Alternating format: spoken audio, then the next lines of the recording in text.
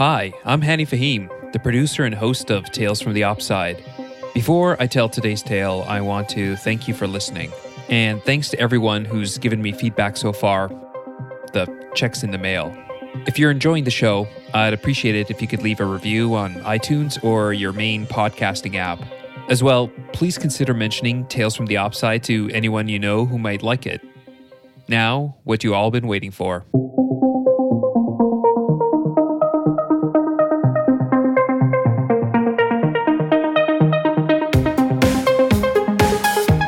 You're listening to Tales from the Opside. I'm your host, Hani Fahim.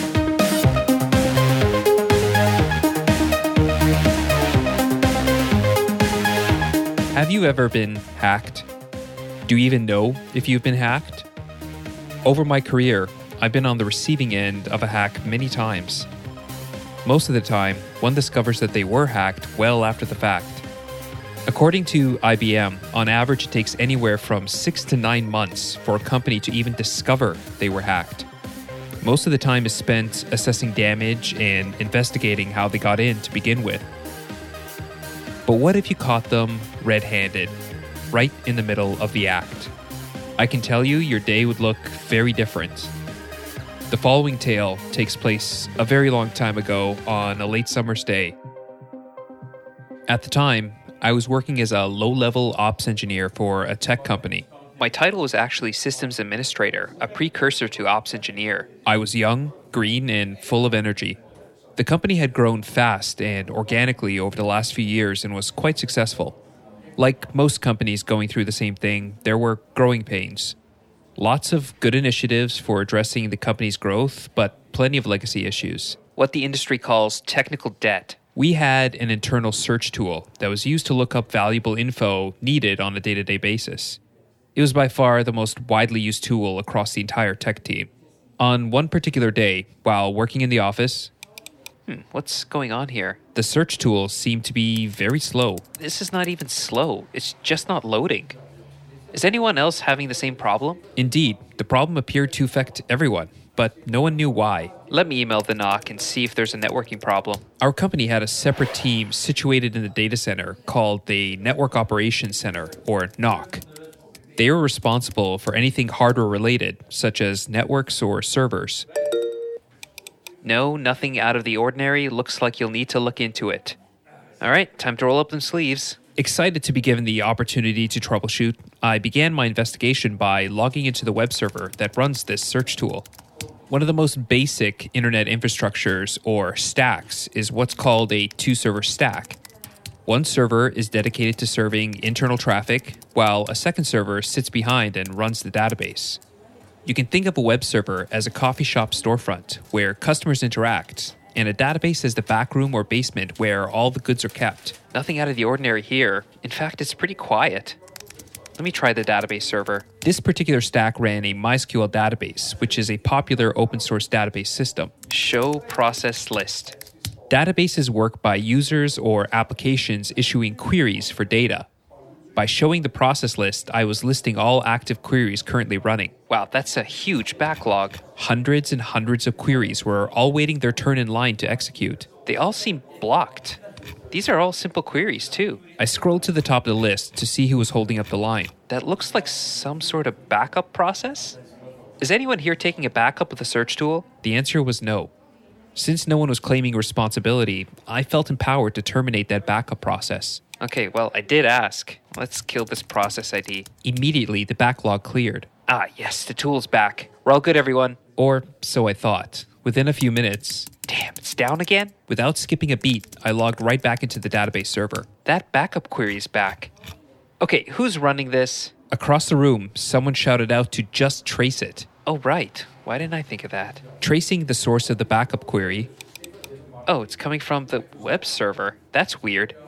I didn't see anything running there the first time. Jumping back on the web server and continuing the trace. Oh, it's coming from Apache? Apache is the name of a popular web server software. It's one of the oldest around. Tracing this back to Apache means the backup was being initiated from inside a web application, which is extremely odd since there was no backup application installed on the system. Let me check the web logs. Well, this is not normal traffic.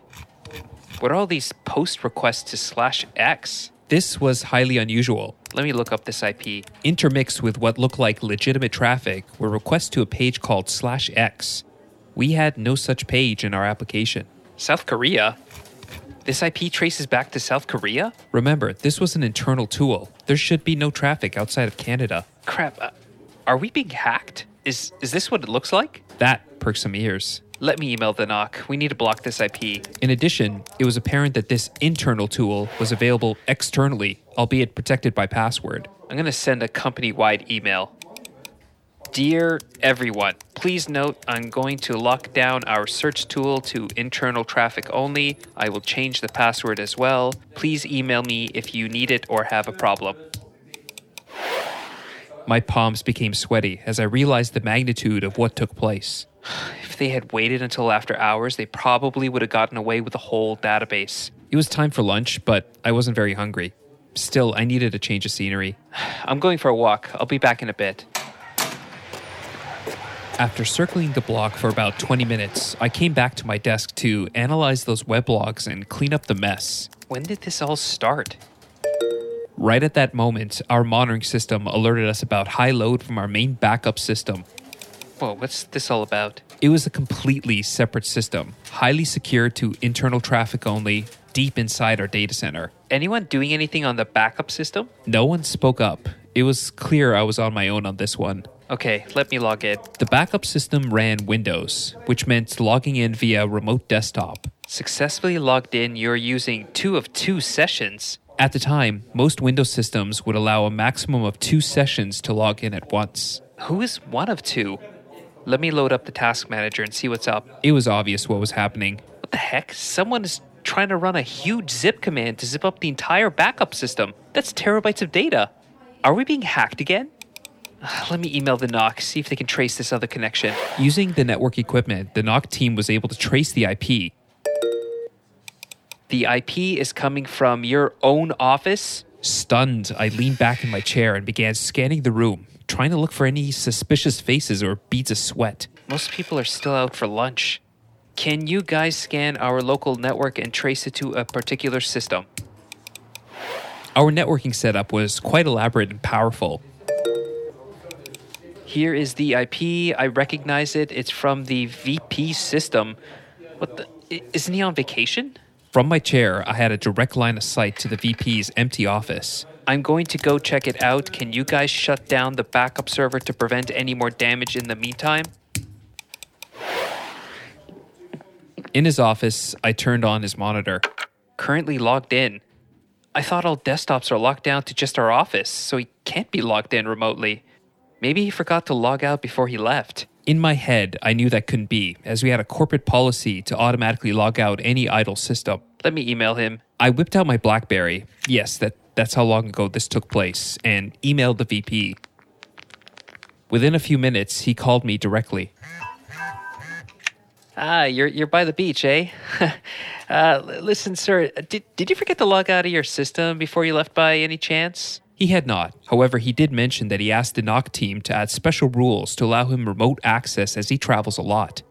Okay, sir, I think someone's logged into your system. I think I need to change your password. Okay, that's fine, but email it to me when you're done. I'm at the beach and don't have a pen on me. No problem.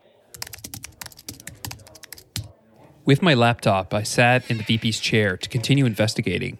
Wow, this is cushy. I can get used to this. Right then, the VP screen popped up a message saying he was logged in. Again. But I literally just changed the password. Isn't he still at the beach? Not wanting to risk any further damage, I unplugged his computer. Wait. That's not how it happened. What do you mean? Dude, remember, I'm just a low-level ops guy at this point. I didn't just waltz in here and unplug the VP's computer. That's how I remember it. We're the same person. Remember, we called the VP like 3 times to ask permission. He got so annoyed at us and just told us to unplug it. Okay, fine. Stop exaggerating. We were terrified just being in his office without permission to begin with. Okay, whatever. Who's doing the storytelling here? Just get back to work. Exaggerating. Let's see if you like this. Right then, I leaned too far back in my chair and fell over. Oh, ow. And then I knocked over the prize Ming vase. Okay, that's not funny, man. Okay, seriously though. I sat there trying to put the pieces together of what was taking place when our monitoring system flooded our inbox with alerts. What now? Guys, what's going on? There were looks of panic and frustration on everyone's face. Everything looks down. I called the NOC team. What? We're under attack? Back then, defending an attack usually involved a painful cycle of analyzing traffic and blocking IPs. Okay, I'm going to log into the firewall and send you IPs to block. I'm going to put you on speaker. It's Korean IPs again. What? It was true. Maybe we pissed them off because we cut off their access. Okay, I'm emailing you the first batch of IPs to block.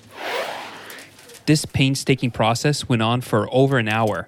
There was no end in sight. I don't get it. Every time we add a new block, they stop using the old IPs and a new wave comes in. It's like they're a step ahead. Okay, anyway, I'm sending you the next batch. Wait, stop. Did you block it yet? They had not. They just stopped using those IPs. Are they reading our emails? No, impossible. We just switched to that new email system. It's rock solid. Several months back, our entire organization switched to an outsourced state-of-the-art email system. I'm going to call them anyways. I'll talk to you later. I phoned our account representative in charge of our email system. So you don't see any unauthorized access? Can you help me explain what I'm seeing? Thinking for a minute, the account rep mentioned that during the email migration, there were some crazy forwarding rules our old system had that they couldn't set up on the new one. Mail forwarding? Let me check our MX records. MX stands for Mail Exchange. When you send an email, systems first need to look up the MX records to figure out where to deliver the message, kind of like FedEx looking up your address to deliver your package. These records are pointed to us. This was odd. The record should point to the outsourced mail provider. But email's working. Wait, so all our mail is first coming to us, then somehow getting forwarded to you guys?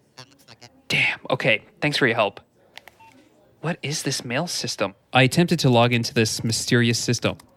Whoa, I'm in. It's a Linux box. Looking around, it was clear it was configured as a mail system. This must be our old mail server. Asking around, no one even knew about its existence. Apache is running as well. Recall that Apache is for serving web traffic, which seems out of place for a mail server. Let me try something. I copied the IP address of the system and pasted it into my browser. We typically connect to websites using names like google.com or facebook.com. Computers, however, don't use names to communicate. Instead, they use IP addresses. A lookup system called DNS does the translation of names to numbers, like your phone's contact list. By using the IP address directly in my browser, I was skipping this translation step, like dialing a number directly. Squirrel mail? What the heck is squirrel mail? These days, we're pretty used to checking for email in browsers like Gmail. This is called webmail. It's a web-based interface to mail. Back then, however, people were more used to using mail software like Outlook or Apple Mail or even on Blackberries. Squirrel Mail was an early iteration of webmail and was initially set up when the company first started. Let me try logging in with my email credentials. Permission denied. Remember, we were forced to change our password when we first switched to the new mail system? Oh, right. Let me try my old password. Oh man, I'm in. It worked. There in front of me was every single email I had ever sent. I have a bad feeling about this. I pulled out my BlackBerry and sent myself a test message and began refreshing my browser. Within a few seconds, my test message appeared on the screen, but something was odd. This message is bolded. The new message was in bold font, indicating it was unread. This wouldn't be unusual except for the fact that every other message was marked as read. My pulse raced as I smashed the refresh button over and over. Oh my god. After about a minute, my test message was marked as read. They're reading our emails. Scrolling back through all the messages, I realized every single conversation I've had with the rest of the company was right there. You see, this was an era prior to instant messaging being mainstream. Oh man. This was the BlackBerry era where all communication was over email. This is not good. You know the type where the entire body of a message is in the subject line? I can't believe this. I came across my emails to the NOC team listing the IPs to block. That's how they knew what we were blocking. Then my emails to the VP where I sent him his new desktop password. Oh my god. The emails about the backup server. And of course, my message about the search tool. I can't believe this. Let me email the NOC team. We need to Call change... What? Remember, emails compromised? You called them instead. Oh right, I called them.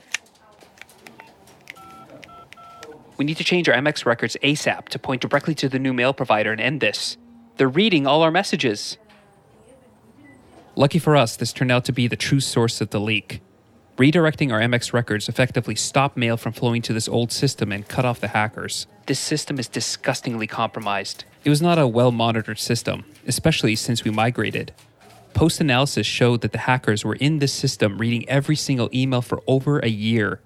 Detailed network diagrams, specifications, documents detailing our security practices, many emails of employees sending themselves passwords to key systems because they were forgetful. It's a hacker's haven. And ultimately an email from our VP asking our NOC team to allow remote access to his desktop. Come, let's go for a walk. Okay. No, not you. You never forget your first time. Almost every hack that I've ever read or been a part of was ultimately traced to some human error. In the tale I just told, an unsecure email server, the result of human negligence, was really all the hackers needed to infiltrate. They just needed to sit back and wait for its own employees to divulge all its secrets. Humans really are the weakest link when it comes to security. As if the year 2020 wasn't turbulent enough, in mid-December it was revealed that a massive hack took place affecting many Fortune 500 companies and even the US government. This is probably the biggest and most successful hack that has ever taken place, at least that we know of. Nicknamed SolarGate, it's what's called a supply chain hack, where instead of hacking a target directly, you hack one of their suppliers. What all these entities had in common was the use of an IT management software suite from a Texas-based company called SolarWinds. They managed to compromise a piece of software called Orion, which is part of their suite of tools. But how did they do it?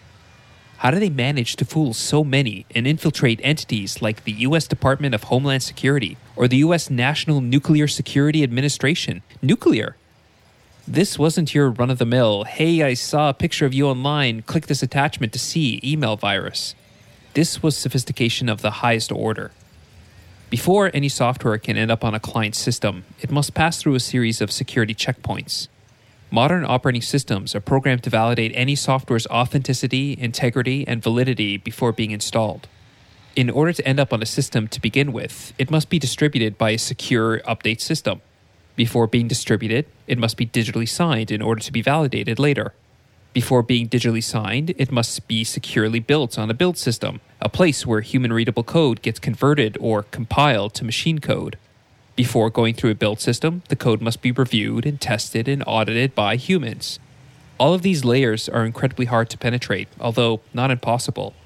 Like any good hacker, you focus on the weakest link. Fool the humans, not the machines.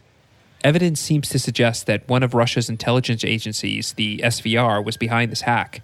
As early as 2013, SolarWinds was touting its new Eastern European division, with offices in Belarus, Czech Republic, and Poland, locations Russia knows very well, and where portions of Orion are supposedly developed. In the case of SolarGate, the hacker's job was to insert malicious code side by side legitimate code and disguise it in such a way as to fool the humans to think one of their team members added it. They took special care to match the coding style as the rest of the codebase, like using innocuous sounding names like Business Improvement Layer and organizing the code in the same structure as the rest. There's evidence to suggest that as early as October 2019, a full year before the revelation, the hackers were testing their ability to fool the humans by inserting dummy or harmless code and seeing if anyone would notice. Eventually, they replaced this dummy code with malicious code, and between March and June of 2020, SolarWinds pushed out several compromised updates to Orion across nearly 18,000 big-name organizations. It was perfectly authentic, as it came straight from SolarWinds. Its integrity was there, as SolarWinds built it themselves. And it was valid, as it had a shiny digital signature. By targeting the humans, they were able to completely sidestep the entire security stack. It was genius, really, albeit terrifying. It's hard to comprehend just how big SolarGate is, mainly because we really don't yet know how big it is. There's certainly no shortage of challenges and surprises in the online world, and I love it.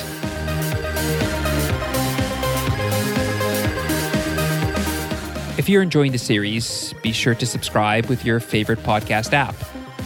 I know you want to spread the word, so please give my show a 5-star rating review and tell your friends to subscribe too. You can contact me with feedback or relevant questions or ideas via stack.io. That's stack.io. I'm Hani Fahim, and this is Tales from the Offside.